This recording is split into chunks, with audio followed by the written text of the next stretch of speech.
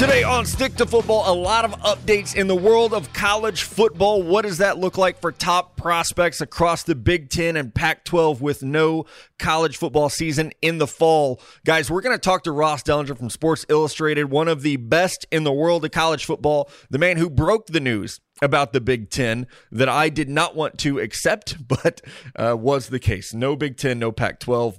I think we're all a little depressed. We're all searching for answers as well. We're going to do our best to get those from Ross while also updating you guys. And we're going to give you our best fits for some of the top prospects who have opted out, or a guy like Justin Fields who has been affected by the decision to shut down college football. Yeah, I think we have to throw Justin Fields in there. I think he's going to be a really popular name already, but now with the opt-out and him not playing in a fall season, it's definitely a name that I'm looking forward to talking a lot about. It just makes a lot of sense, right? I mean, when you look at this, if you're a quarterback, and it's, you know, speaking of Fields, guys, it kind of reminds me, and maybe, I don't know if I've missed something, it's been really quiet on the Trey Lance front now, considering how long that's been going on. So I think for this quarterback class, besides Trevor Lawrence, who I don't think is very polarizing in the NFL's eyes anyway, I think Trey Lance and Fields could have challenged him a little bit in the regular season, but it seems like the NFL really, really likes Lawrence, where he's the projected obvious number one pick.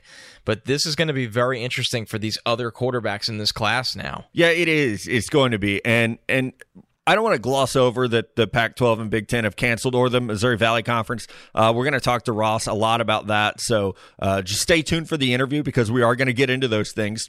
What I'll say for myself on that was, it was definitely like almost a disbelief, and I know that these conferences are trying to do what they think is right. What's hard for me is that, like, students can be on campus, but they can't play college football. Like, that's just it almost feels hypocritical to me.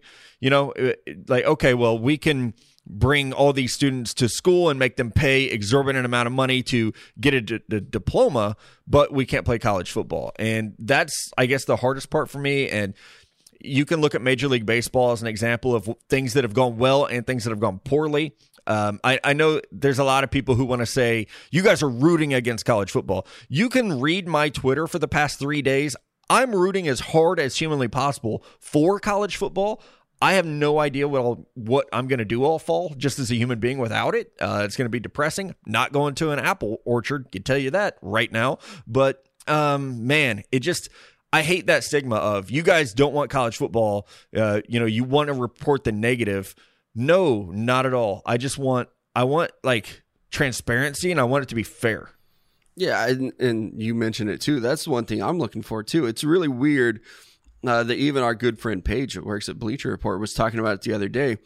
Her brother goes to the University of Arizona. He is supposed to be on campus for classes, but the football team can't travel. And it's a tough spot for me, because if we're going to let these kids go back to campus, Matt, we're sending our children back to school within the next couple weeks, as I'm sure a lot of our listeners are, but we're also saying that we can't have college football players traveling. I do think that the NCAA has some really deep pockets, and they could dig deep in there and find some money to do some testing, to do a bubble type situation, even if it's just kind of quarantining and putting these players in a dorm and saying, you have the top 4 floors of this dorm room. This is where we're going to keep you. We really need to stop with any partying or going out with other student athletes or students in general. I think that they could have done it, but they waited too long. They waited until August to start having these discussions. And I want college football. I was in the denial part. That was my first stage of grief, was they're coming out with this now. Twitter's going to get them. We'll get the season back. It does sound like we are going to have SEC, ACC, and Big 12 football. But the Big 10 and the Pac-12 moving to the spring, it's going to be really weird. And I do wonder if they actually do move to the spring, or if this is them kicking the can down the road and not having a season at all. That would not surprise me. And when this came out, I mean, I'm just like everyone else, upset, mad, angry, disappointed, all those feelings. But also, unfortunately, just not surprised. I think it's just a liability issue in their eyes. They're afraid. I think they know, sure, Trevor Lawrence can come out and say, hey, players are going to be more responsible when a season's on the line. I don't know if you could say that about every single college football player in the entire nation, right? Like we said that about baseball, and what did the Marlins the do? Indians, right? And those are adults, exactly. The Indians, I mean, the Cardinals. The Cardinals still can't play. They still can't play, and I'm not trying to just assume, but that's what the NCAA is afraid of. These conferences are afraid of, where it's just a no-win situation, right? Like, it's going to be interesting. We're going to probably, I personally do think the SEC and ACC and Big 12, I think they're going to push through. I'm not in the crowd that's like, hey, they're just delaying the inevitable. I think they're going to at least make an attempt to get the season off the ground here. And if it's very successful, if they have a lot of protocols in place and this thing works, it's going to make the Big 10 and Pac-12 look bad, because then obviously some conferences did the necessary planning. But I am also still in the party that it's very difficult to pull off, and it just comes down to a liability thing. Because like you said, there's students going back to schools, right? That's happening. So do they care about the safety? I'm not convinced that they care about the safety. I'm convinced they care about being responsible for potential lack of safety anywhere with athletes. And I'm with you, Connor. I do think that we are going to see those 3 other Power 5 conferences. I think we're going to see them finish the season. And I think they want to. Another kind of conspiracy theory almost that was floated out, Matt, you and I have been talking about. Maybe they just don't want to have these big empty stadiums. Maybe they're waiting to push this to the spring, because I'm with you again, Connor. I don't know that it is about health, because you're saying let's let all these students return to campus, but not the football team. Maybe it is that they want these full stadiums, and they don't want to lose a lot of revenue that they're going to get. And last time I checked, the Big 10 and the Big House holds about 120,000 people every Saturday. That's a lot of money that you're losing. And if you push that season to the spring, conspiracy theory again, I think it's more about money than it is student health. Yeah, I would not be surprised. I saw people on Twitter saying, of course they cancel the season right after tuition's due.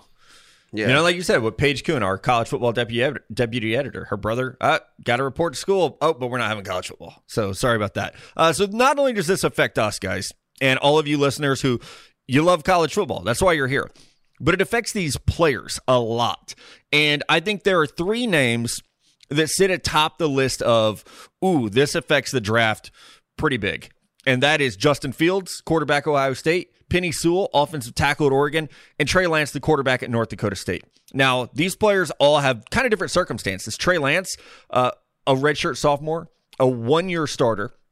So he has 2 years eligibility left where he can go continue to play and still, I think he needed to show more tape. I have to be the biggest Trey Lance fan in the world that's not related to him, but he needs more tape. He does. The level of competition, and then just being kind of that guy who, man, you didn't throw a pick last year.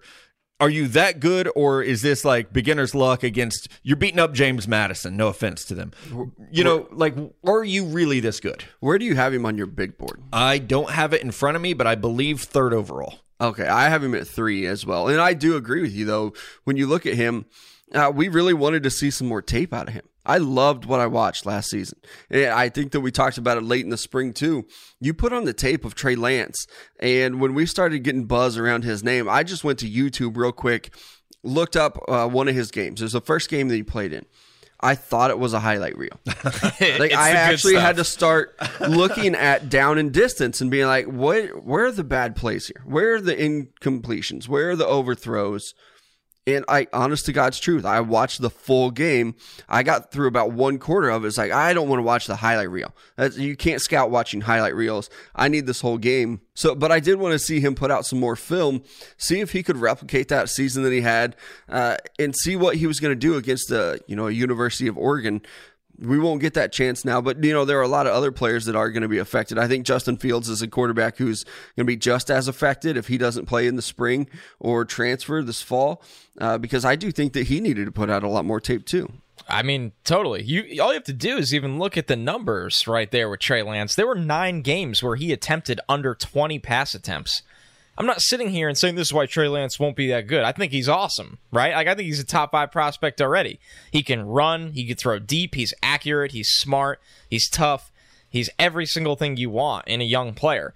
It's just you kind of look at it and you go, man, would have loved to see another season of this. Can he duplicate that sample size? Is he really this immaculate with the football? And I am a believer that he could be the best quarterback in this class. can I sit here and tell you that I would take him first right now? I still don't think so. I think I would still take Trevor Lawrence before him, but I don't think it's an easy decision. And now, without football for him this year, it becomes that much harder. And I'm with you, too. I think that when you look at Trevor Lawrence, and like you were talking about earlier, he's like the head and shoulders favorite now. I think if we were going to have a football season this fall and we were able to see a Justin Fields and Trey Lance, I think they could compete and get their way up to their, with Trevor Lawrence. But we're going to see Trevor Lawrence probably for a little bit this fall. I think it's going to be really hard for Trey Lance and Justin Fields to get on that level because they're not going to be able to put out the game tape that Trevor Lawrence is. And I do expect a big season from him once he gets on the football field. I know it's almost sacrilegious to have complaints about top players, but like you have a complaint about every player, right? There's like never truly been a player where you're like, there's not an issue. With Trevor Lawrence, I do agree. If college football is canceled right now, he will most likely be the number one pick in the 2021 draft. If a quarterback needy team has that pick, right? He's the guy. There are the fewest question marks. It's there with the body type, the arm, the athleticism. But man, his ball placement is not that good. And I feel the same way about Justin Fields. Like I've watched every throw they made in 2019. And there are a lot of times with both of them, I'm like, buddy, that's a little squirrely. Like, that ball got away from you. And I think with Trey Lance, the reason I like him so much is, yes, it's a lower level of competition, but like to me, ball placement transcends competition. And I don't have any questions about his ball placement. In fact, my comp for Trey Lance, and you guys might laugh at this, is Deshaun Watson. Like the athleticism, the body, the arm, the way he takes over games. And Connor, you're right. I would love to see him play more and have some games where he really, ripped it and threw 30 or 40 times. They don't have to. They're too damn good. Well, he needed to play games, Oregon. They're blowouts. So like he's throwing the ball 12 times, but the score is like 42-0. So, but it's a question mark. It's not really a negative, right? But it's I want to see what he can do with the other two. With Trevor Lawrence and Justin Fields, my question mark is something that I've seen negative on tape. With Trey Lance, the question mark is something that we haven't seen. His question mark is that there's not a negative on tape.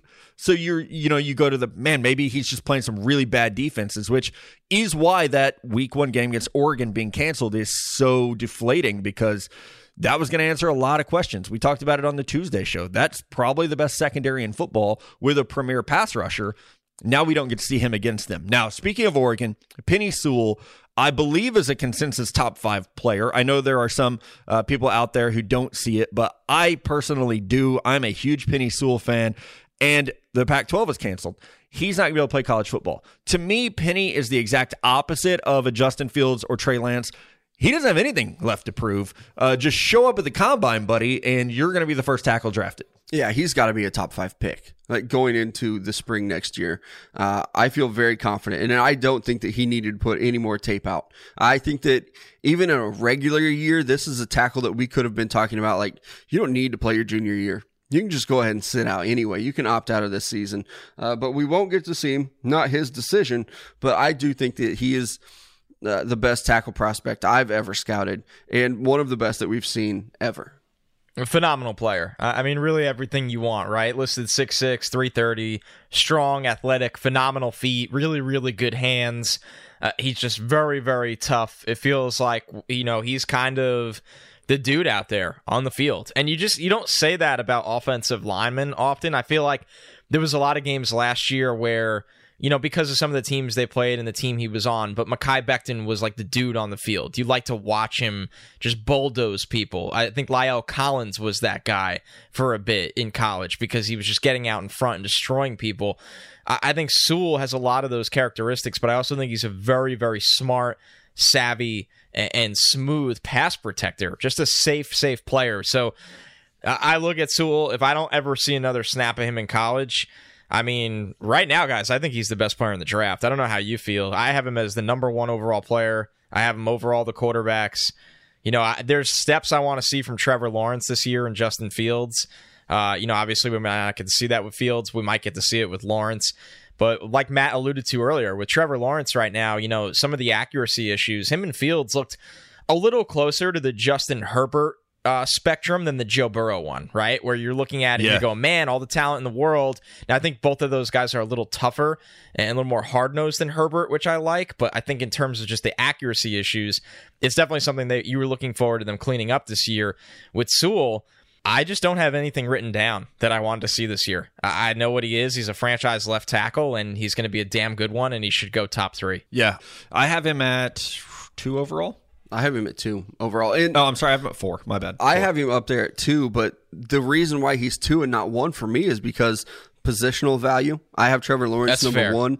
And I pretty much have him tied, but I think that quarterback probably a safer bet to be drafted first. But I really do. I love Penei Sewell and think he could easily be the number 1 overall choice. I know a lot of people want to say Trevor Lawrence is for sure. He's the lock at number 1. He's not. He is not. No. There are probably 12 teams out there that could be in a position to draft first overall, and they are not going to take a quarterback. And they're going to look at, a Penei Sewell and say, ooh, we could play you on the left. We'll move our left tackle to the right. We'll move him to guard. Like if the Bengals have the first pick. Yeah, they're not taking. They're moving Jonah Williams to right tackle, and they're drafted Or Penei guard. Sewell. Yeah. And they're going to be set for foreseeable future. That would actually be a perfect fit for Penei Sewell, is go there and protect Joe Burrow. Joe Burrow would be very happy with that. Something we're going to talk about in a future segment. Now, I do want to do something we've never done on this show before, guys, and that is look at someone else's mock draft and talk about it. We don't do this, and I don't know which of you actually put this in the rundown today. I like this idea. And it's not to like rip anyone else's work. It's just to talk about it, to discuss it.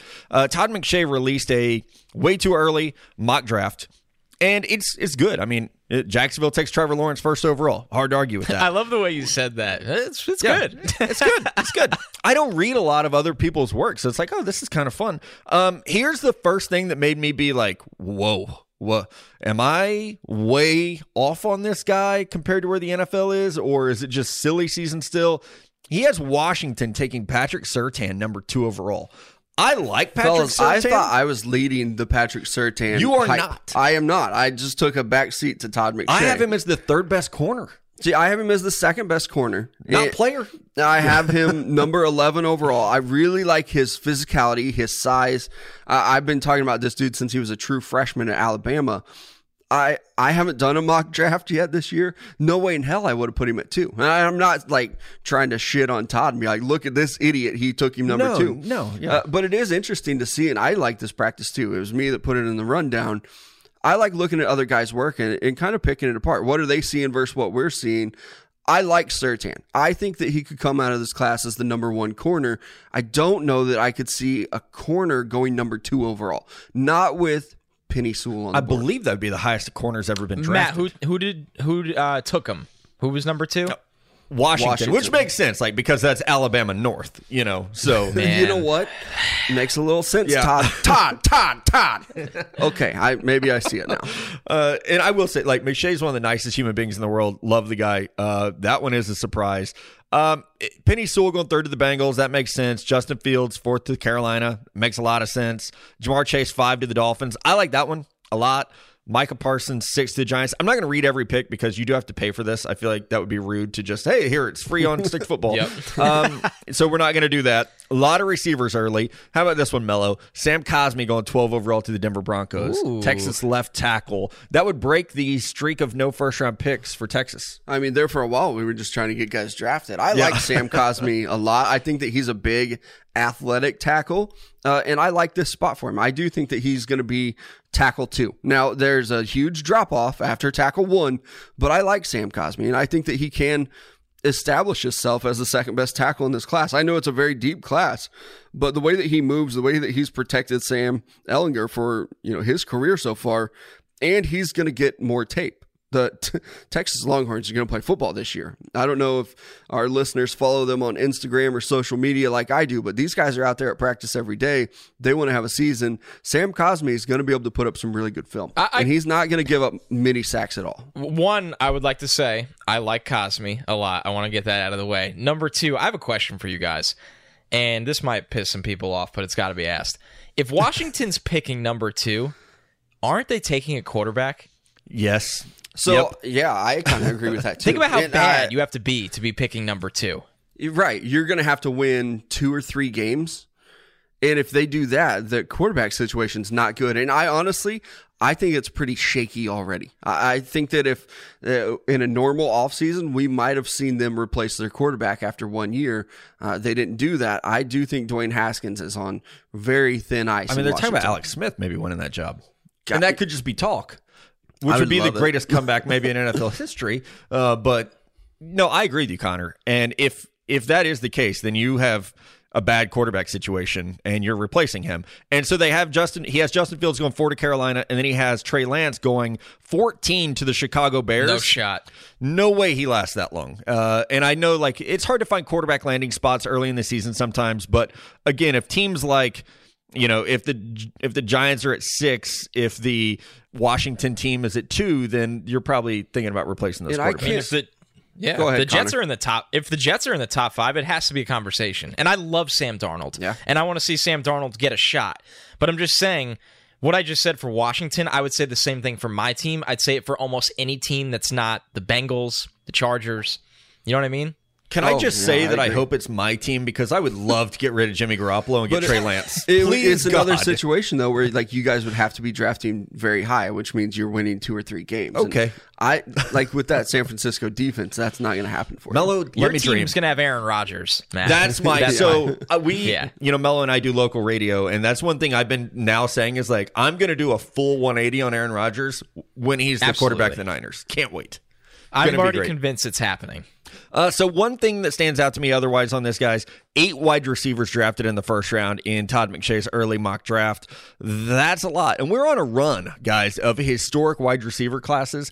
8 in the first round is definitely a lot. It is. This is a very good receiver class, though. Like I'm looking at my big board. I've got a lot on there, too. And I know last year was a special receiver class. I do think that this one could be deeper. I don't know if the top end talent is going to be better than what we saw with Judy and those 3 guys, Ruggs. Jamar Chase is going to be drafted very high. He's probably going to go like in McShay's draft 5 overall. Receivers are going to start shooting off the board, and you can play 3 or 4 receivers on the field at the same time. So it's not like, oh man, we have 2 really good receivers. Let's pass on this guy and go get somebody else. I really think that we could see a record year for receiver this year. 6 receivers drafted in the first round last year. Think about that. 8 potentially next year. 8 would still surprise me only because Justin Ross got hurt. When I look at this, I actually do, though, have a theory. I guess I agree with McShay. I think there'll be a earlier reach or run on receivers this year because the uncertainty of, tape. I think a lot of young receivers play, right? Like, I have really good Jalen Waddle tape as an underclassman. Yeah. I've already seen it. I find in college, and there might be numbers that prove me wrong, but at least with the big programs, you don't see a lot of freshman left tackles play. You just don't see it. You know what I mean? It's not the most common thing. Yeah, they'll play guard or they'll play right tackle for that freshman year and then kick over.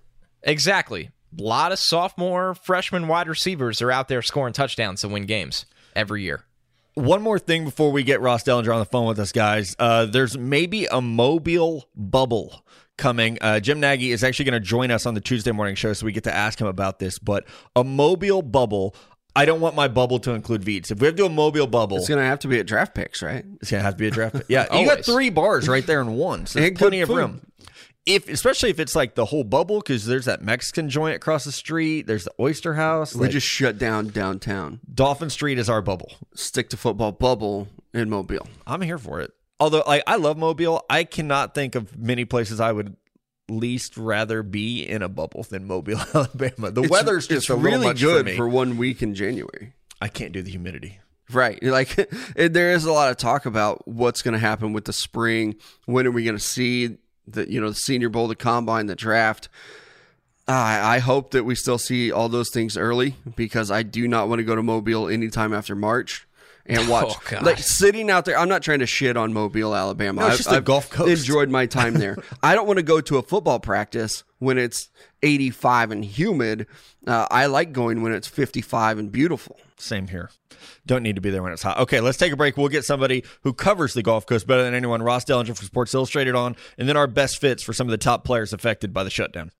We are very lucky to be joined this morning by Ross Dellenger from Sports Illustrated. Now, Ross, we go back to your days covering the LSU Tigers and talking about Leonard Fournette. So you know the college football landscape as well as anyone. And I think that has shown up in the last 10 days where you have been crushing it way early on a lot of the breaking news regarding the Big Ten, the Pac-12. So thank you for coming on first and foremost. How depressing is it to be the guy telling everyone college football is being canceled? It's no fun. It's especially no fun when they think you're the one canceling it. Right. God. In fact, it's 10 a.m. on Thursday right now, and I already need a drink. The mentions are just full of, why you keep writing negative stuff? Why is everything biased? And it's still happening despite 4 of 10 conferences shutting down.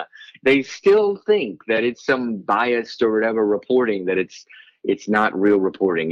That has been the most frustrating thing in the world. Well, Ross, you're in the right spot, buddy, because if you want to crack open a drink here at 10 o'clock on Thursday morning, I'll join you, man, if you want to. I'm close. Honestly, what is, from the people you've talked to, how divided are the feelings towards this? Like, is it one day you'll talk to a coach or a school staffer or anyone from the governing body of the conferences, and they'll be like, man, we can't get through this. And then somebody else will be like, hey, I want to play. Is it really, really divided across the board? I think it is. It's divided along certain lines. You can, it doesn't take a rocket scientist to pull up a map of the areas that have in college football that have shut down and the areas that are still trying to play. It's a regionalized, politicized issue pretty clearly. There's political pressure out west, certainly to not play football and not have practices and games that would be potentially publicly opposing federal or I guess just say state regulations and things like that. So that's frustrating for those guys, I know, but it's a regionalized issue. And you look at the Southeast, and they're getting the opposite of political pressure, right? Their politicians and people in charge are saying, play, please, try to play football. So it is, we always talk about having a college football commissioner that oversees everyone. Well, that's tough to do, and his job would be incredibly difficult, just like Mark Emmmer's job is, because you have so varying different opinions because college football is so spread out over such a large area. And that's what we're seeing. The pandemic has just really shined a light on that.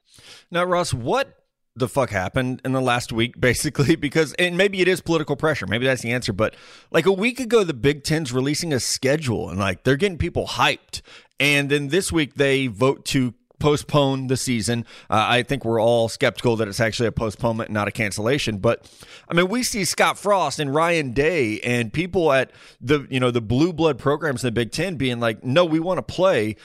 And yet they're not, and there's really, to my knowledge, no way for them to play fall football. So is there an easy answer on what changed and what happened in the last week? That's what everybody wants to know, right? I feel like I've been on so many shows the last day and a half, and that's the big question is, what's the difference? What's happened since just 6-7 days ago when they released their schedule? Here's the thing. I think this has been building for several days. And so I don't think it's anything that, poof, happened over the weekend. I think it's been building for a little while, that the Big Ten was very much on edge of not playing the football season. And the latest or last straw is something we wrote about Sunday morning, and it's the heart issues, the long-term heart, other long-term potential issues that come with the virus. It's and they have a word for it that is still myocarditis, I think it is, and that's kind of been there's a lot of factors obviously, but that's been the last straw, I think, for a lot of Big Ten and Pac-12 officials. So that's the most recent thing to happen, because they're just now finding this condition in young, healthy athletes, and that's scary. Obviously, I think recently the NCAA Dr. Hainline said that there are at least a dozen cases of this in the nation. Now, that's a very small number of college football players. There's 12,000 college football players, but there probably is more than that. But it's still, it is a small number. However, as one of the doctors on that call, I think, said, one case of myocarditis is more than what you'd want. So, what this boils down to, guys, is the tolerance of risk. How much risk do you want to take? Those in the Southeast, because what we talked about earlier, regionalized political pressure, probably want to keep playing, and that's how they feel. Those in the West and in part of the Midwest, because of the regionalization again and the policies and political pressure, they don't want to take as much of the risk right now. But overall, this all seems like we're delaying the inevitable in college football, which is either no season or some kind of partially interrupted season. So with that last statement that you make there, the Big 12 has come out and said they plan to go forward with their season. Do you think that we see these remaining 3 Power 5 conferences have a football season, or do you think that this is something that will be pushed to spring or canceled? It's more and more beginning to feel like we're going to see everybody play or try to play in the spring, which you talk to a lot of administrators, and they'll tell you that spring is almost a non-starter. There are a lot of reasons why, but now I don't know if we'll get started. It feels like we might get started with the season. We're close enough that 3-4 weeks from the first game that we might get started. Completing a season seems like quite a long shot right now. And with every day that passes and every quote you hear from a medical expert, it just feels like it gets more and more difficult to see the possibility of us actually completing a season. In actually having a spring season, do you think there would be a concern from coaches that you might get some players that, hey, right now they're projected to be early day 3, late day 2 kind of picks?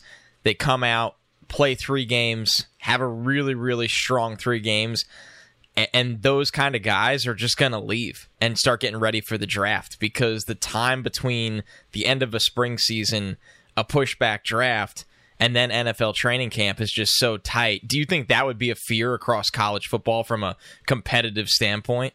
Yeah, I could see that. I mean, that's one of the many issues with having a spring season.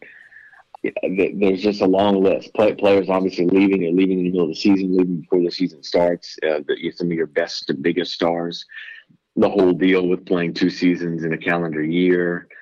The logistics of just playing football on a campus where you hopefully would have other sports as well going on, like all these other sports, baseball, basketball, potentially all that stuff.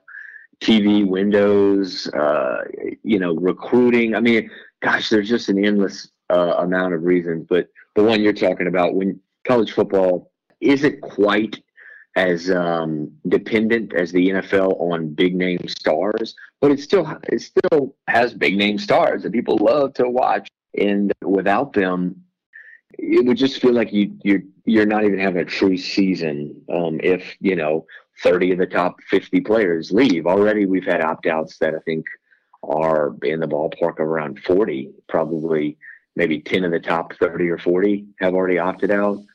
So imagine what you'd have in the spring. And that's what I was going to ask, Ross. Big part of my job and everyone on this podcast job is, getting ready for the NFL draft. And I think now we're waiting to see what a Justin Fields does, what Penei Sewell does, top players from the conferences who have shut down. It not even so much that, okay, well, we're going to see opt-outs from the SEC, ACC, Big 12 if they decide to play, but it's the Justin Fields and players like that. Have you heard any indication on your side of things what kind of those star power players in college football are going to do? Because I know we get asked, all 3 of us get asked hourly, like, hey, what's Justin Fields going to do? And really, I don't know, and I think the NFL needs to offer some guidance on what these guys could be looking at in terms of the draft process next spring.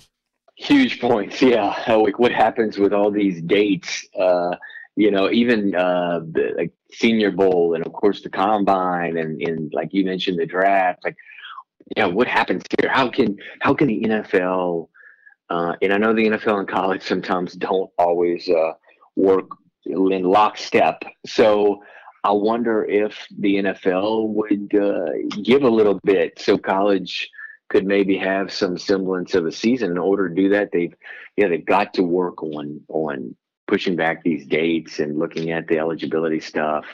It's interesting. I just wondered, Matt, you probably have a better idea than me because you work with both sides when I just mainly work with college. But it just seems to me that if there's some kind of spring season, I don't know if you guys saw, but we had a report, and I think several other outlets have it, is Purdue's proposal for a spring season. And it's interesting, and it's very detailed and in-depth and everything.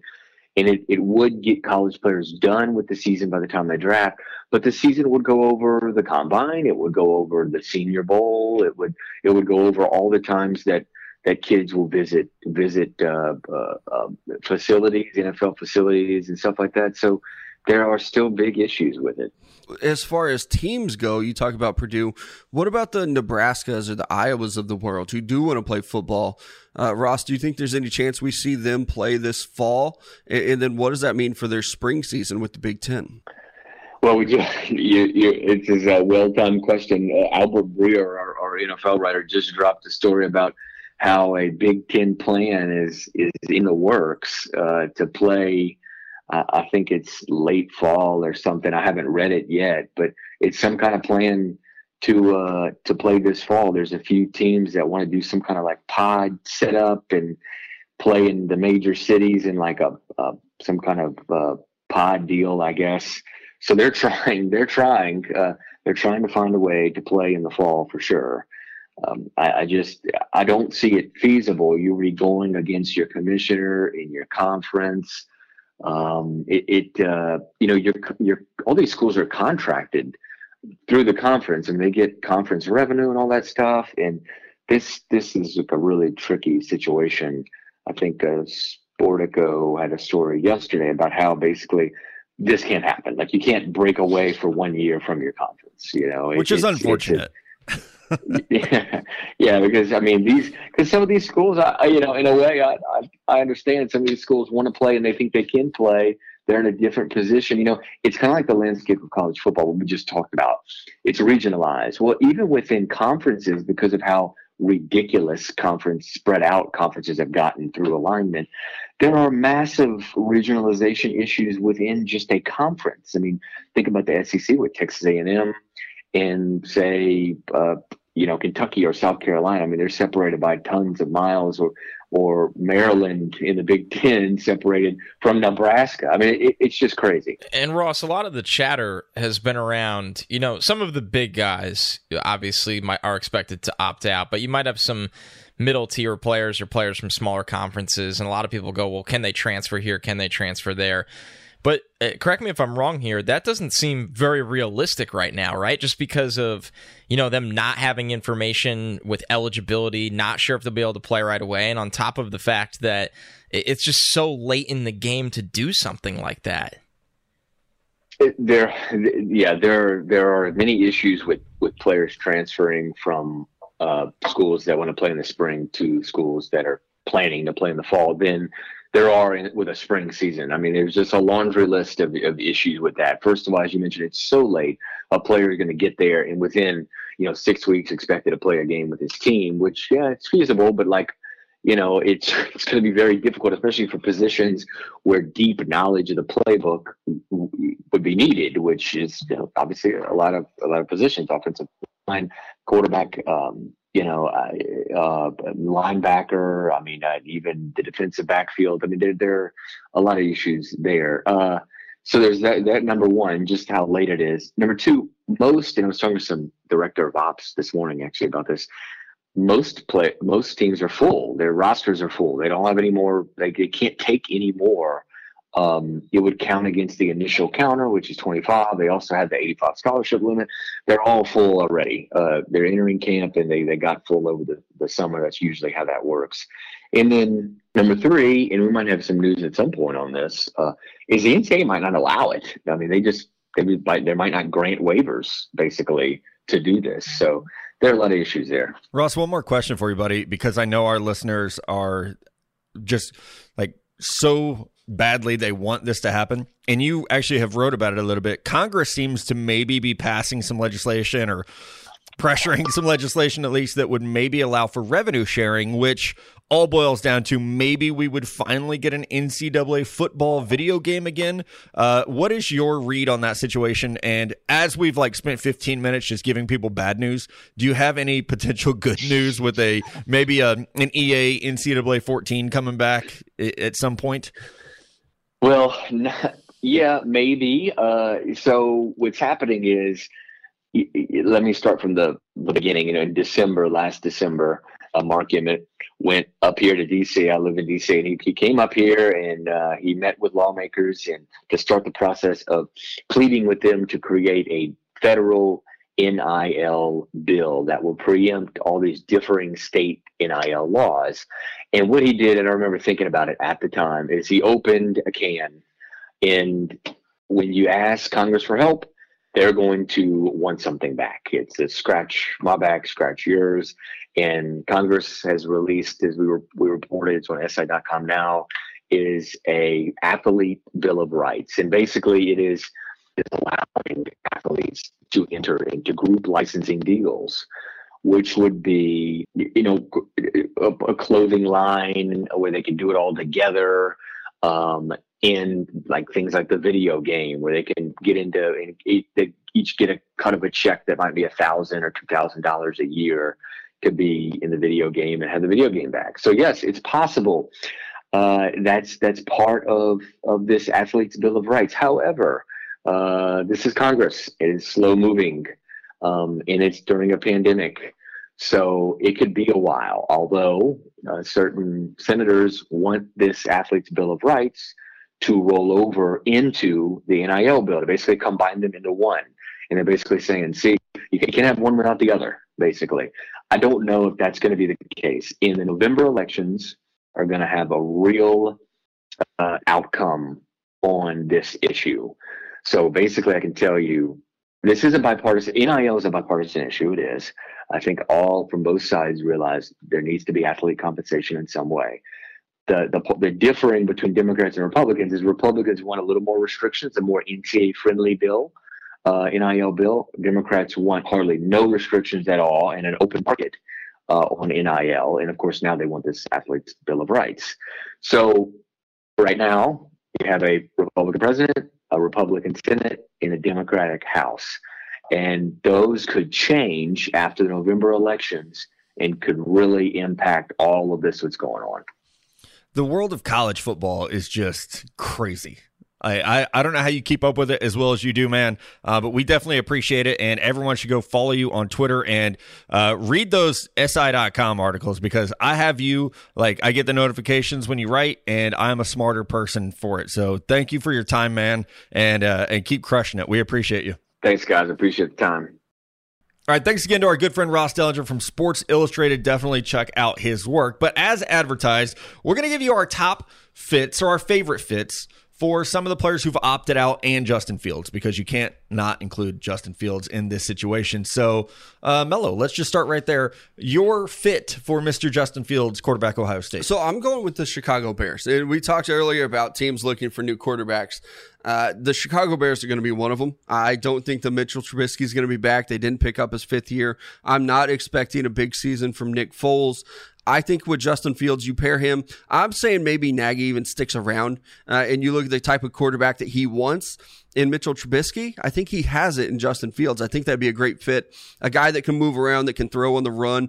It's no longer a league where you can just stand back in the pocket and be a statue. Justin Fields, I think, would be a great fit for the Chicago Bears. Hard to disagree there. I definitely think they're a team that, I don't know if they'll be bad enough, but this is a best fits. This is not always the most realistic ones, and that's why I'm going with a team that I don't think they'll be bad enough for them, but you could always move up. I'm going Las Vegas Raiders. I think, Derek Carr has been somewhere in the middle, and sometimes a little higher than that, sometimes a little lower than that at times. I think in this John Gruden era, at some point, they are going to look for much more upside. A potential top 10 guy, a guy with a big arm, big mobility, And I got Fields going here to the Las Vegas Raiders. I think it would be exciting. I definitely think there's going to be some kind of change when they have fans back in that new Vegas stadium, a new era. I've been saying for a while, I wouldn't even be shocked if we see Marcus Mariota play a little bit this year if Carr just isn't getting the job done. And once again, he hasn't been a bad quarterback. He just feels like he's somewhere in the middle, and I just don't think Gruden will go for that forever. I really don't. And I think this offense would be really exciting with all those game-breaking weapons with a true exciting franchise quarterback under center. So my thing with the Raiders, too, and I like Derek Carr, and like Matt said, we have our radio show now. I've supported Derek Carr on there. That's a very tough division, and they could lose a lot of football games. So hard. And if they go 6-10, I do think that they're going to start looking at Derek Carr and being like, maybe it's just it's time for a change. We're going to do a rebuild. We're going to try to get a rookie quarterback, rookie deal, and build around here because Gruden's not going anywhere.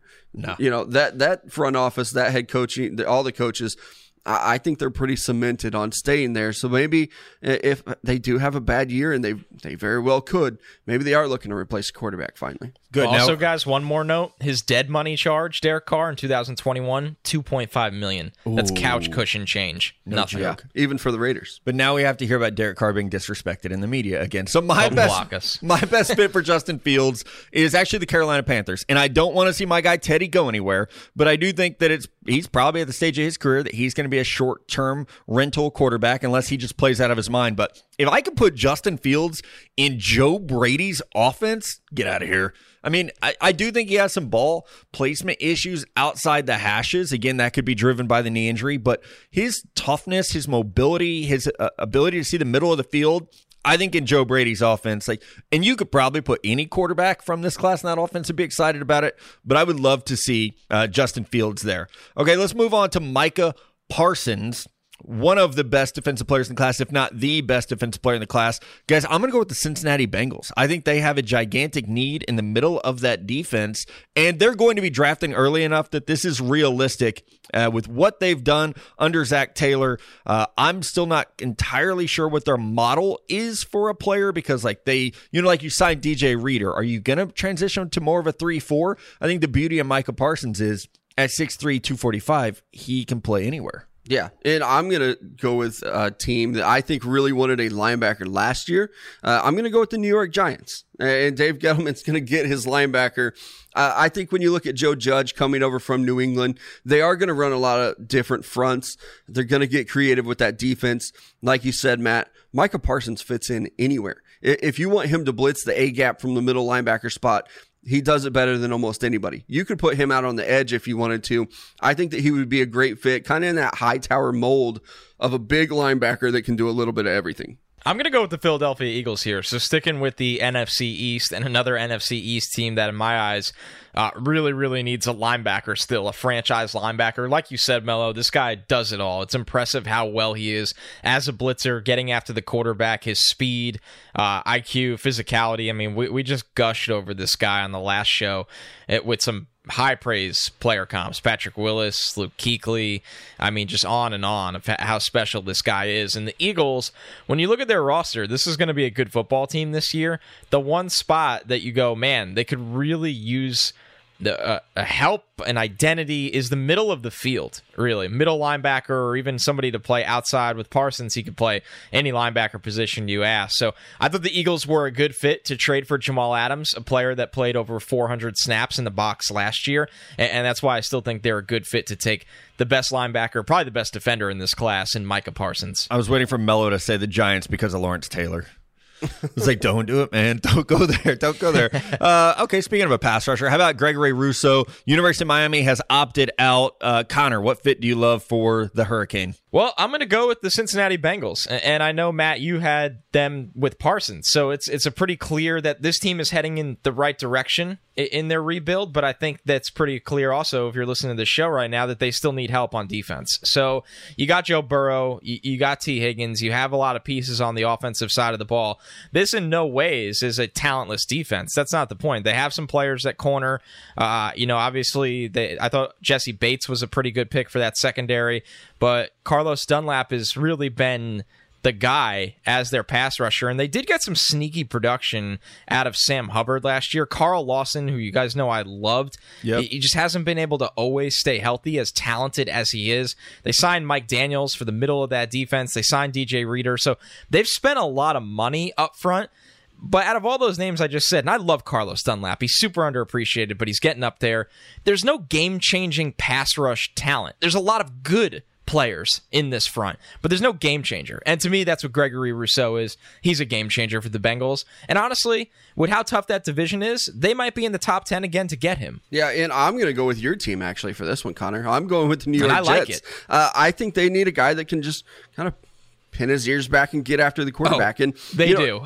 He can play in this 3-4. You could put him on the ground. He could be a defensive end opposite of a Quinnen Williams type, or he could be a stand-up rusher. Wherever they want to put him, they need pass rush help. This is the best pass rusher in the draft. I think the Jets and the Jets fans would be very happy to get this guy. I'm going to upset the Jets fans because I'm going to give him to the Miami Dolphins, who they might have to use some of those picks they have from Houston to get up there to get a guy like this, but they do need impacts. I know they signed. I actually liked what they did in free agency. You bring in, a Shaq Lawson and Emmanuel Agba. You get some veteran pass rushers, but they don't have, and they have not drafted, young edge rushers. And Curtis Weaver, who they got in the 5th round, gigantic question marks there in terms of, conditioning and health, and he was a 5th round pick. So I don't think you're betting on a guy like that. Russo, just keep him on South Beach, baby. Just let him, like you said, pin those ears back. And in this defense, you want to give Brian Flores a player like this? Come on. It's not fair. It's not fair.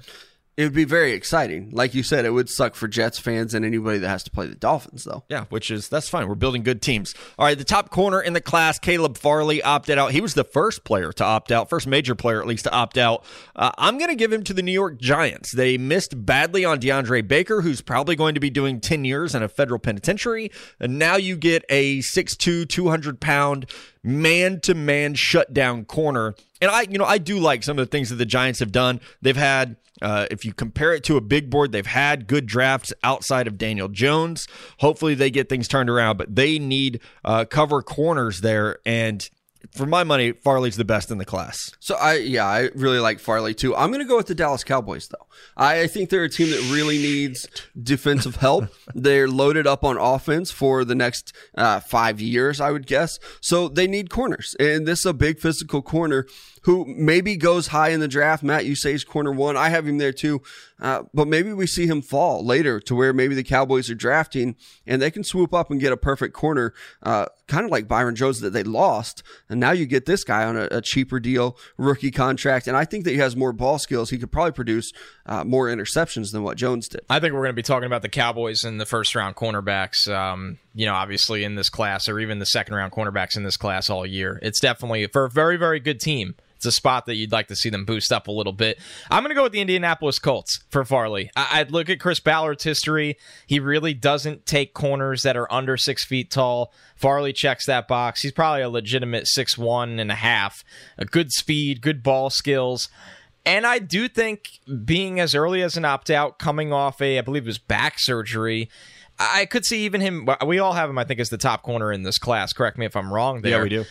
I could see him slide to, 15, 16 kind of range. Wouldn't shock me at all. And I think the Colts would be all over this guy for a team that they've taken some swings at corner and it hasn't always worked. They're still going to be taking swings at that position. All right, Mello, let's move on to Rondale Moore, one of the most explosive players in college football. You get to put him on any team in the NFL. Where are you putting Rondale Moore? I'm going with the New England Patriots. I think when you look at Rondale Moore's game, and he's a guy that we broke down a little bit, he's like a rich man's Julian Edelman. He can kill underneath, and he can also take the top off the defense.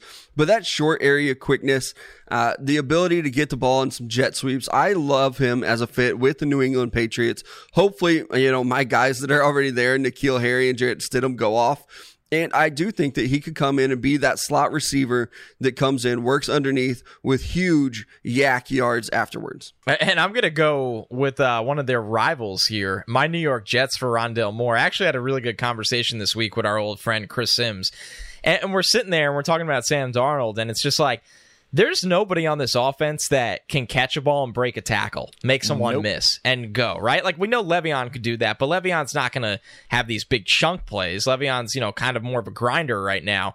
Rondale Moore is that guy in this class. Don't care that he's 5'9", don't care that he got hurt last year. The guy has all-world strength, really good speed. He's super, super tough, really good hands, and he's a game breaker. And Sam Darnold has not had a guy like that. It's good that they got Denzel Mims, get him a jump ball player. Jamison Crowder's a nice player in the slot. Rondale Moore is your game-breaking kind of player, and I know, Matt, you've compared him to Hollywood Brown before, and simply the Jets need somebody like that in their offense. They have 2 first-round picks. I think Rondale Moore's range is going to be towards the back end of round 1. That Seattle pick will come in handy. Yeah, so that's where I have him as well, back in round 1, and that's why I'm giving him to the Tennessee Titans. Having a conversation with some of their front office personnel before the 2020 draft, they were really hoping that they could get a speedy wide receiver who would fall to them, someone who could be that for Ryan Tannehill, that catch-and-run type player. They have a very good receiver in A.J. Brown, but they're still missing that explosive aspect to their offense, especially with that kind of ground and pound run game. You need a difference maker. You need guys who can make those house calls in the return game and on those underneath routes. I think Rondale Moore is a perfect fit for that offense. Like, if you get linebackers sucked up to stop Derrick Henry, that's going to be wide open on those crossing routes that Rondale Moore is so good at. All right, last one here, Rashad Bateman. One of the best receivers in college football, little bit of a bigger body than Rondale Moore, different player. But Connor, where's your fit for Rashad Bateman? I love this guy. We're going to get Danny Dimes some help in the middle of the field. I think when you look at Bateman, we've talked about it before. Phenomenal releases, getting off the line of scrimmage, really good routes, really, really strong hands. You look at what the Giants are going to have by this point, looking at next offseason. They have some good players on this offense. There's absolutely no doubt about that. Darius Slayton, who's been on this show, is somebody that has really, really good speed. Sterling Shepard is the kind of guy that you like in the slot. I just don't see them having this physical presence that dominates at the catch point like Bateman does. And I think when they took a guy like Evan Ingram, they wanted that. And I think he's been good. He's been hurt, though, a real lot. So when you're looking at moving forward with Danny Dimes in this offense, getting them somebody, it's kind of like what the Jets did for Darnold with Mims, where you just have nobody playing above the rim. You got to go find that guy. I really think Bateman is that guy, and I think for the Giants, this might even be a guy that they can get at the top of the second round that would really help their offense.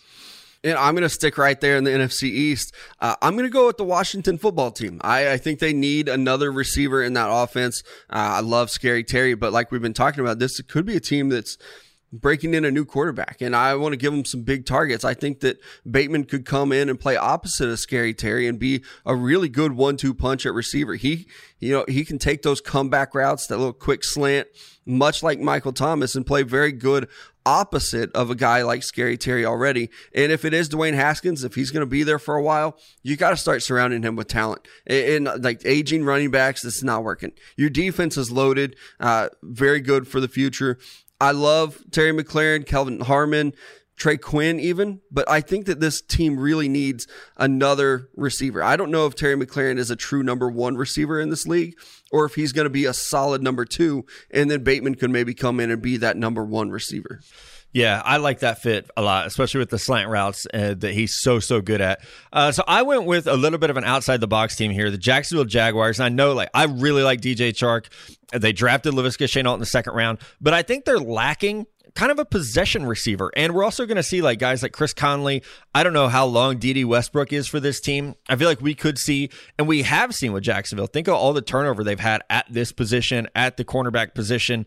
So looking at this, I think Rashad Bateman, whether it's Gardner Minshew or Trevor Lawrence or Trey Lance throwing the football there next year, they need someone who can win on those physical underneath routes. They were one of my favorite spots for Michael Pittman Jr. had they drafted a wide receiver a little bit earlier last year. Instead, they get Shenault, who he's kind of that gadget type player. Like what I know we all talked about, Shenault might be a better running back than wide receiver, right? He's not your X receiver. He's not going to go out there and run your comebacks and your slants. It's just not his game right now. So Rashad Bateman in Jacksonville is my ideal landing spot for him. It's realistic anyway. If I could give him to Pittsburgh, I would do that. Or Philadelphia. I just don't know that he lasts that long on the board. So those are our dream fits. Let us know yours. We always love those 5-star reviews on Apple Podcasts just to get us past the 1-star review of people who currently do not like us for taking a vacation. Let's take a break. We're going to get to your draft on draft questions. It's the vacation or something. I don't know what it'll be today. People will find a reason. Let's take a break. Draft on draft is next. All right, draft on draft time. Thank you all for hanging with us. And we're going to kick it off right here. Anthony Mongaluzzo. Does Josh Allen have the sauce to lead this talented Bills team to a playoff run and possibly a Super Bowl run this season? I think Josh has the sauce. I don't know if he has the ball placement. I mean, we saw that last year in the playoffs. I mean, he just goes scattershot sometimes. I still can't believe he pitched that ball like Reggie Bush style. I know. Well, there was that one, and there was like a third. Was it the fourth band down? is on the field style, right? Where he just throws the ball out of the stadium. I love Josh. I've had a good relationship with him for a long time. He has things he has to work on, and it's like you love the mentality that he brings and the physicality to the position. He's a great athlete. He's got a huge arm, but I think he actually needs a little less sauce, maybe, to lead this team. A little bit off. Just cool it a little bit. I think he can make a playoff run. And, I mean, the Bills have won 2 playoff games in the last couple of years with Sean McDermott there. I think that he's a quarterback that can do it and that could maybe lead a team to a Super Bowl. I just don't think that he's going to be the guy. He's not going to be the Super Bowl MVP of a Bills win. But I do think with this defense, with his mobility, with the coaching staff that they have there, I think the Buffalo Bills are going to be a really good football team. And I do think that Josh Allen is enough to get them to the Super Bowl. But like I said, he's probably not going to be the guy that is responsible for that win. I believe in everything around him, like you guys just said. I just really don't believe he's a quarterback that will bring you to a Super Bowl, at least from what I've seen from the last couple of years. I don't believe it. I think he's a little reckless with the ball. I think the accuracy issues are still not completely cleaned up. Now, when you look at this division, the Bills should be better than the Dolphins. They should be better than the Jets. I could sit here and tell you if Cam Newton is not healthy, they should be better than the Patriots. Still not picking against the Patriots this year, but the Bills should be in the playoffs. The Bills have a defense and a run game where they should finally win a playoff game. But Super Bowl run, it's a lot to ask of any young quarterback, and I just don't think we've seen enough from Allen for me to say that I believe in that right now. It would have to be like an early Ben Roethlisberger. I don't remember if it was his rookie year or second year they won the Super Bowl off the top of my head, but that really young, we're not putting a lot on your shoulders. Mm-hmm. We're going to run the ball with Jerome Bettis and those type of guys. Right. So I like Josh. Hopefully he's better this year. I do agree. If they win a Super Bowl, I don't think it will be because of him. No, it'll be somebody on that defense. They're going to win 17-14. Right. It'll be like when Peyton Manning White was has 3 Trey picks. White is just amazing. Yeah. All right, Jake Carshaw wants to know, Joe Burrow is an obvious one, but what prospects have your evaluations changed the most, either positive or negative, based on their final season's tape? The one, Jake, that comes to mind most for me is Grant Delpit, where having him as a top 5 player in the summer and then ending up with a round 2 grade on him, that was a huge drop-off for me of just what I expected versus what he became. On the other side, the first time, I've told this story before, the first time I watched DJ Humphries, I thought he was terrible because I watched one game and it was just on a flight and I could find one game and I watched it and was like, this kid sucks. And then I had a chance he got more tape from a source, watched it and was like, okay, I see the athleticism actually. And so he was a player where I had him as a 7th round grade at first. And then by having more time to evaluate that, was able to move him up.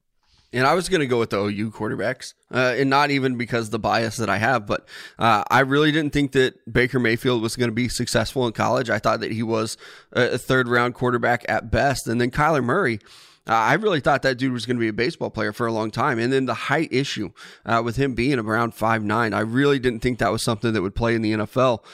It did. And I kind of came around to it. I had him quarterback 2 in that class, but he's even been better than I expected.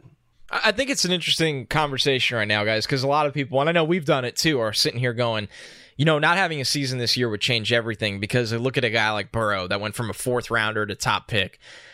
And I do agree with that, but I also think we're getting to the point where it's overstated, right? Burrow is an insane outlier, right? When you look at Baker, I think that summer, a lot of people were looking at him and going, hey, this guy is probably an early 3rd or 2nd round pick. And people liked him more than others were led on to believe, and he played his way into being the top pick. And to be honest with you, he hasn't played like the top pick yet. Now, I think this year he might. They have a really good team around him. I think we'll see some strides, but he has not lived up to that billing at all. Kyler Murray was arguably the greatest high school quarterback of all time. And like Mello just said, we thought he was playing baseball. Yep. That's all it was. We thought he was playing baseball. He was drafted in the first round by the A's. Sorry, A's fans. And you look at it, and he changed his mind. Kyler Murray was always destined for greatness if he wanted to play football, and it was the perfect mix of the NFL being like, hey, we don't really care that quarterbacks are short anymore. We got Russell Wilson out here dominating. We got Baker Mayfield going number 1 the year before. So I just want to kind of clarify, I think pointing back, and I've been guilty of this, pointing back to Joe Burrow constantly as a problem with this year's process, it's fair, but it is an outlier, and I don't think we'll see a lot of Joe Burrows ever again in college football history. No, it's like waiting for the next Russell Wilson, or even now we get like, who's the next Lamar Jackson? No one. Like, there's not one. He's the most exciting quarterback since Michael Vick, and I think on this show we've all said it, Lamar's probably better than Michael Vick was. Yeah, I go or to at that least all the time. he's on the trajectory to be better. Yeah, I think he's a much better passer than Vic was. Jeff Yates said, much like the bubble in the NBA has helped younger teams like the Suns, and my guy Devin Booker, do you think no fans in stadiums could help the younger offenses like Arizona and Denver, as well as rooms for the second-year players? So, Jeff, yeah, maybe, man, but I don't know that there's not going to be fans in the stands. Here in Missouri, the Chiefs are talking about doing pods, like letting groups of people in if you can like prove they're your family or that you've been socially distancing together. So I think that it could help like drown out some of the noise. But I also I've talked to players who don't want to play without fans because they feed off that adrenaline. I think football is so different that way, where that momentum of the crowd, it does matter. And I know in the NBA, people are going to say it matters there too. It does to an extent, but I've never seen an NBA player have to quiet the crowd in a key moment. And in football, I mean, the crowd is such a big part of that game. Yeah, and for me, when I look at this and you look at no fans in the stadiums or even just kind of the quarantining, I think it's going to be really beneficial for young players because they're not going to have as many distractions. And I think that's something we're seeing in the bubble is guys aren't going out on a Thursday night, 2 days before a game or something like that. Your quarterbacks, your young players are going to be stuck. And hopefully your veteran leadership is going to keep them from going out and having any off-field distractions. Those are going to be really limited this year. So it could give your younger guys a chance. Or, maybe those guys who are a little bit questionable with character, maybe they're going to have less distractions and they can be a more positive influence on the field. The answer here is absolutely. It's absolutely yes. It will have an impact. Crowd matters to some teams. I know a lot of former players have spoken up about this. I know Chris Long said, he's like, my favorite thing in football was rushing on third downs, and that was because of the crowd in the moment. Yeah. He goes, I wouldn't even want to play this year without that. So that's how big of an issue or how big of a thing it is on third downs. That'll help young quarterbacks. And something, that Sims was telling me is that some guys are just great practice players, and it doesn't translate to the pressure of the moments of the game and the noise. And we might see some of those guys have really weird outlier years, right? Like I've actually heard this from another player about Marcus Mariota before, is that Mariota, there'd be weeks of practice where you go, he's going to throw 5 touchdowns and 400 yards this week because he looks like the greatest quarterback we've ever seen. And then game day comes, and unfortunately, he just kind of falls apart at times. So the answer is yes. This is going to make a difference this year. It's going to make an impact, and it's going to help the most bizarre teams in football. Like Seattle has an edge because of the crowd, right? But like a lot of this is a great point. Arizona, like not hating on Arizona, but like, do you think Arizona is like this awful place to play lately? No, I mean it's going to help a lot of teams. Yeah, I think it will help more of the, for lack of a better term, like the run and shoot teams, like the teams that are really going to air it out. I just feel like it's going to help them so much more. Like, I don't think the lack of crowd noise is going to help the Tennessee Titans as much as I think it's going to help Arizona and Denver. I mean, being able to communicate with a young quarterback without him having to put his ears over his helmet holes or anything like that could be huge. Yeah. All right, Jake Hawkins, a lot of J's on the questions today. If there's absolutely no college football this fall, what will your Saturdays look like? Any alternative activities? I already said it. No apple orcharding for me. That's not a thing around here, though. No, I'll probably just be depressed, so no one will want to spend time with me. I don't know what more time with my kids, I guess, more hiking, things like that. If there's no college football this fall, which hopefully we don't see happen, I would bet large amounts of money the NFL moves some of their games to Saturdays. There you go. And so even if we don't have college football Saturdays, the NFL's smart. They're going to act fast. They're going to move a lot of those games to Saturdays, and we'll have football Saturday and Sunday, I think. Yeah, it'll be a lot of baseball on Saturdays. The NFL national, primetime games that are moved to Saturdays. Shit, the NBA is going until October. That's right. I mean, there's going to be so much sports on. Now, I hope that there's some kind of college football on Saturdays, and I don't want to have to plan for this scenario. Alternate activities is just watch other sports, to be honest More with you. sports? I don't know. Yeah. Different football. I did joke on Twitter I was going to start a cornhole league, so if anybody wants to get in on that, because you can socially distance while playing cornhole. Oh, yeah. What is 27 feet? You got to be a part. Exactly. R-Dub asked, which player in your current top 20 on your draft board could you use falling into the day 2 category without having a college football season to improve their status? I looked at my top 20. I think all my guys would be injury related. It's like Caleb Farley coming off. He's had a knee and a back injury. That's a question mark. Dylan Moses not being able to play last year because of injury. That would be one. That's really it. It's just those injury guys. I don't see a guy where it's like, oh man, without a chance to play, he's going to hurt his stock. Yeah, maybe the running back positions. I could see Chuba being a guy who's like, oh, you're a little bit undersized. You're a really good running back for 1 year, but he's also competing with Travis Etienne and Najee Harris, who have had a couple good years of football, whereas Chuba's only had that one outstanding year. I like Chuba, but I do think that he could be a guy that is forced down the board, and maybe, going in the first round anyway as a running back is going to be very difficult. I will say early rankings are pretty safe. They're pretty solid. They're the guys that you've seen play a lot. Right. So there's not you're not banking on a lot of hype and projection with an early ranking. No, when you look at it, I told somebody this the other day. I was like, if anything, it's now when a guy opts out, you write the scouting report in the comp, and you should try to lock it in. Now, we always get info where it's like, you start flipping things around, you start overthinking. But this year, more than ever, you should feel good early about the top 20. And once again, Matt just made the important point. The one thing that can plummet someone, because this happens every year after the combine, is if a top 20 player has a hip fracture at the combine, has, knees that are deteriorating, things like that. I remember with Jay Ajayi, that was a big one. It was like, man, he could be a top 40 pick. And it's like, well, people don't think his knees will hold up in the NFL. He's going to go day 3. Yeah. So those happen all the time. Yeah, absolutely. And or failed drug tests. If there's no college football, guys aren't failing tests. There were players last year, you hear guys like, oh, he failed 10 tests. What? Okay, well, there aren't any of those this year, so have fun. Tyler Warden asks, given that this draft will largely be based on projection, do you think teams will look to trade draft capital for 2021 into later years? Should Miami keep trade what might be Houston's top 10 pick, he asked. So I think this is an interesting idea, Tyler, and there are probably going to be teams that would like to kick that can down the road to a season where you have more information, a college football season to watch and to evaluate. I think the hard thing about that is finding someone who wants to do that with you. It takes 2 to tango when it comes to trades.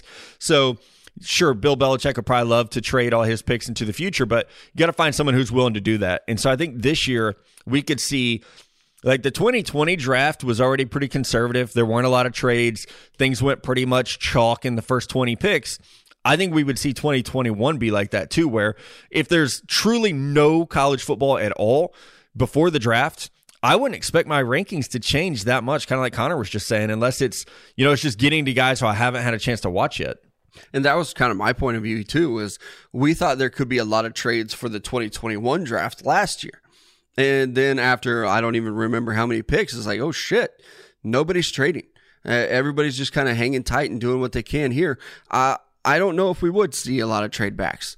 I think a lot of people are going to look at this class, and early on, I know that, when you look at this class initially, they all look great, but I do think that this is going to be a pretty damn good class. You have more offensive tackles. You have some quarterback talent. You have running backs, receiver. There are a lot of good positions that teams are going to need and that they want to draft early in this draft. So I do think that they're going to take advantage of that and probably stay with those 2021 picks instead of moving to 2022, where you're not going to have film on those guys either. Like a Sam Howell, if he doesn't play this year, if the season gets canceled, it's going to be really tough to get tape on him, and then you have to worry about next year. So I do think we'll see a lot of teams kind of stay with their picks with 2021. It's a great question from Tyler because it's so much strategy involved. And like Mello just highlighted, I actually would definitely lean of keeping the picks now and avoiding that following year's draft of having all that extra capital, because the teams that do have the early capital this year should still feel good about those players. Like, you're not really worried about the players you're taking in the top 35 picks. It gets very, very hard on day 3, right? Or late day 2. That's when you're like, man, I just don't know enough about this guy we're taking a swing on here. But, I mean, if you're a team like Miami, and they have a lot of different options on the table as they retooled this roster, but like if you're picking, say the pick is 10th, like you might be able to get Micah Parsons there. You know what Micah Parsons is. Like, you're not worried about that. Like, there's 3 good corners. Now, I know Miami already has 3 good corners, so that's not an example for them. But for a lot of teams, like, we've seen a lot of Surtain. We've seen a lot of Caleb Farley. Sure, we want to see Shaun Wade play outside, but I think Shaun Wade's going to be pretty damn good. So you look at it, you're not worried, in my eyes, about the top 40 kind of guys. Yeah, that's how I see it too. I think this year's it's not going to be about those hype prospects like a Marcus Davenport, who like really is the athleticism and we're banking on that. There might not be a guy like that as much that rises this year, but I think the others are set in stone. And was that smart? Like, yeah, I still don't know if it was to trade 2 first-round picks for that guy. It's not looking like it. He'd have to have a huge year, I think. He's been like solid, but he hasn't been 2 first-round picks. Good at all. So, he needs to have a very, very big year for that to pay off. Josh Collier wants to know, with the Ohio State possibly not playing, is Justin Fields a guaranteed top 10 pick, or will questions about the simplicity of the offense make him fall like Haskins did with only 1 year of tape? Josh, I think this is a fantastic question, one of the better ones we've been asked since our comeback. I don't know that Justin Fields is a guaranteed top. No, here, let me back that up. He is not a guaranteed top 10 pick. I don't believe that he is. There's questions about the knee injury. There's questions about, like you said, the simplicity of the offense. And with quarterbacks, it's so easy to become polarized, where if 2 or 3 teams don't like the offense you played in, that's all it takes. Now, it also only takes one team to love you. Like we saw with, Daniel Jones going ahead of Dwayne Haskins is still one of the biggest surprises that I've seen in quite some time.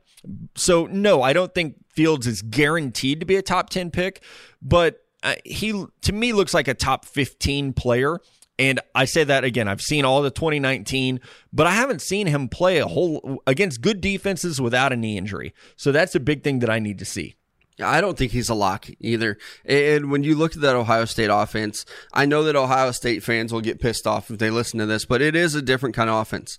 And even when they had Dwayne Haskins, everybody said, look at this offense. This is what it could be in the NFL. Look at what Dwayne Haskins is doing in the NFL. Hasn't been great. And I know it's early still, but I don't think that Justin Fields is a lock to be a top 10. I don't know that he's a lock as quarterback 2. I actually have him at quarterback 3. I have him quite a ways down on my big board. I do think there are a lot of questions. I think he's a great college football player, but I don't see special arm talent there with Justin Fields. I think Trevor Lawrence does, and like you mentioned a couple times, Matt, ball placement issues for both those quarterbacks is a big deal. Trevor Lawrence has a very strong arm, can throw that deep ball very well. Justin Fields, I don't know if he is the same type of quarterback, and it sucks. And I think he's weighing his decisions right now because he probably knows he needs another year of film out to prove that with a healthy knee that he can be a top 10 pick. I think he definitely could have used the year, but I disagree. I think he's a top 10 pick. I think we just saw Justin Herbert go in the top 10. I already like Fields better than Justin Herbert. I think you look at his ceiling, the rate he's growing at. He was insanely hyped coming out of high school.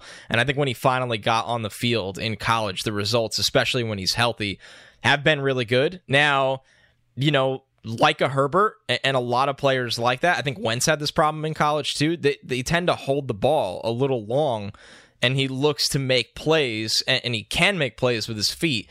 But you want to get him, you want to get that processing speed up a little bit more. And I think Trevor Lawrence has had the same problem at times. But I think with the demand for quarterbacks, with that level of talent, mobility, and playmaking ability, I think somebody would definitely take Justin Fields in the top 10. I think it becomes a pick versus ranking thing, or like a projection versus ranking thing. Yes, because, absolutely. Yeah, I mean, 3 quarterbacks in the top 10. Yeah, probably pretty good bet on that. I mean, I think we ran through it earlier. That could absolutely happen. I will be surprised if Fields cracks my top 10. I mean, looking back at, I feel like I've aged into becoming a tougher grader of quarterbacks.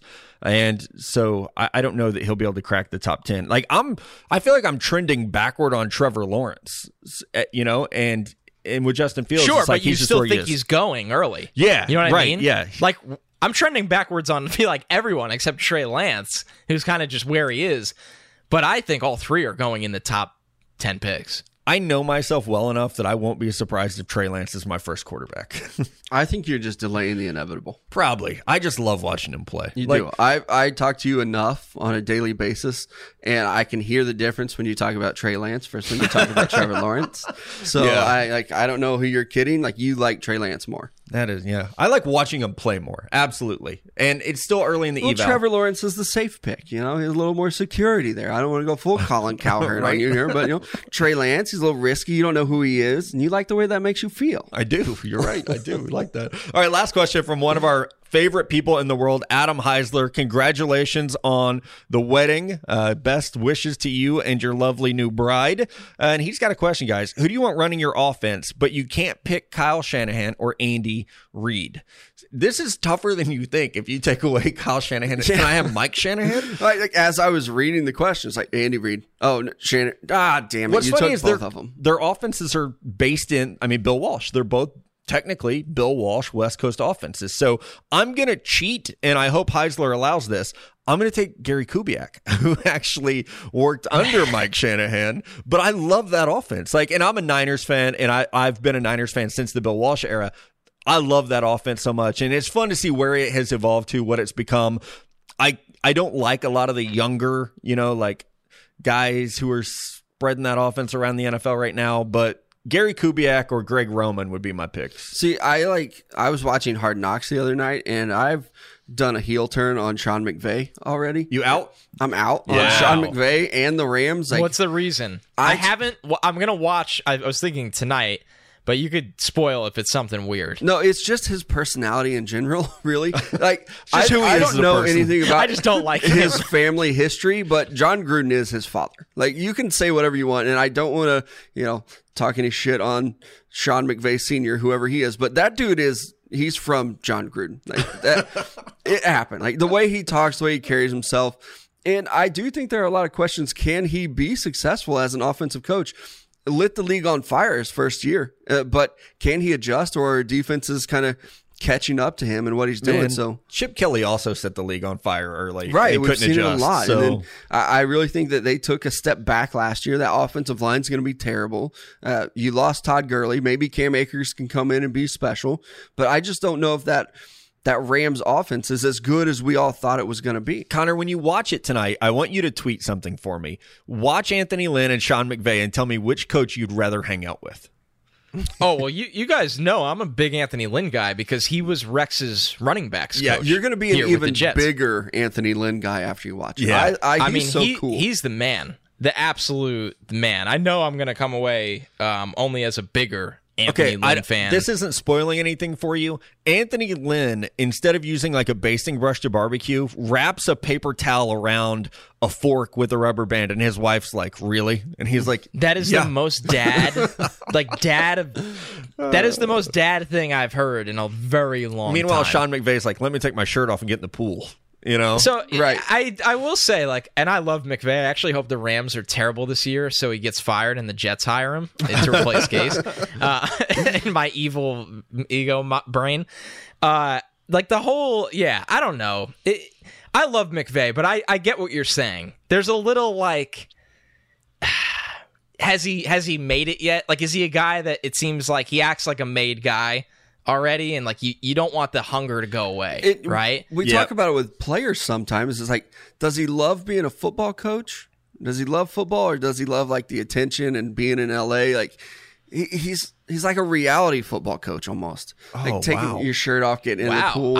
I can't believe the heel turn on our guy. I love Sean McVay. Yeah. This is killing me. We shared a bathroom in Indianapolis. I know it's weird because him and I have that personal relationship. What happened in there? Did something go wrong? It was probably that I towered over him. And it's like, I can't do this. Like, I'm not a tall guy anyway. He missed the urinal, and now your favorite pair of shoes are ruined. Right? He wasn't even nice, though. Like, even when we were washing our hands, he's like, hey, how's it going, man? He called me man, even like John Greenwood.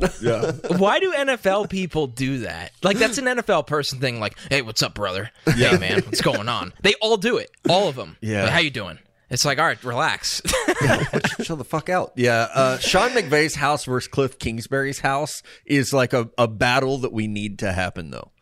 You guys didn't even get to answer the question, by the way, because Mello went off on his tangent. So I almost forgot what it was. I'm not taking Sean McVay. I'll cheat as well. I'm going to go Doug Peterson. I think that Doug can run a really good offense, and he has. He's won a Super Bowl with the Eagles. He's been a very good offensive coordinator. I think that he's been a little hamstrung by some receiver talent, but maybe they got it now. I think that he can run a very successful offense. If I can't take Andy Reid, I'll take Doug Peterson. Man, I'm going to take Matt's runner-up and Greg Roman. I think he's the most slept-on coach in the entire NFL. And you know, as a Greg Roman fan, I hope he gets his shot after this year, and I hope whatever team that is drafts Trey Lance. Because I think that's like the dream scenario for Roman, is having a guy that can move and throw like Trey Lance. I think it would be really, really exciting to watch. And you talked about Kubiak, Matt. I mean, I think some people don't even realize Kevin Stefanski might have got that head coach job thanks to Gary Kubiak. Yes. So that's how special of a offensive mind and mentor he could be. So, wow. I mean, Cliff's our guy. We're a Cliff show. We've made that very clear. So it's sorry, Sean McVay. It's, you know, I hope you coach my Jets in 2021. But, man, that's where the heel turn has begun. Jesus, I didn't see this coming. I'm a little thrown off right now. I don't know what to do. I can't wait for episode 2 of Hard Knocks to see how I feel. Yeah. I don't know if Mello's ready to say we're a Cliff podcast. Like 2/3 vote we are. I kind of cringed a little bit. I don't know. Oh, man. I don't know what pod we are. I guess we're an Anthony Lynn pod. Yeah, definitely. Yeah, I'm good with get that. on board with that. Yeah, Cliff is so nice though. He was, and that's what I was going to say too. Like when we ran into him, I think it was also in Indianapolis. It was. He was a super nice guy, and I was probably the dick in that situation. I don't know if I did the hook 'em horns or not, but I felt it when I saw him. Yeah. Also, congrats on Sean McDermott. He's got locked up 6 years. Right. So a lot of big moves. He's a great football coach. Yeah. Great human being. Amazing wrestler. Do not mess with him on the street. Amazing wrestler. Yeah. People forget that. Yeah. He'll suplex your ass. Absolutely will. All right. That is our show. It got weird at the end. Hopefully you guys enjoyed it. We'll be back. When will we be back? What's today? We'll be back Tuesday morning. Jim Nagy will be on with us. And hopefully we find out if there's going to be a bubble in Mobile. For Mello and Connor, it's Matt. We'll talk to you guys soon.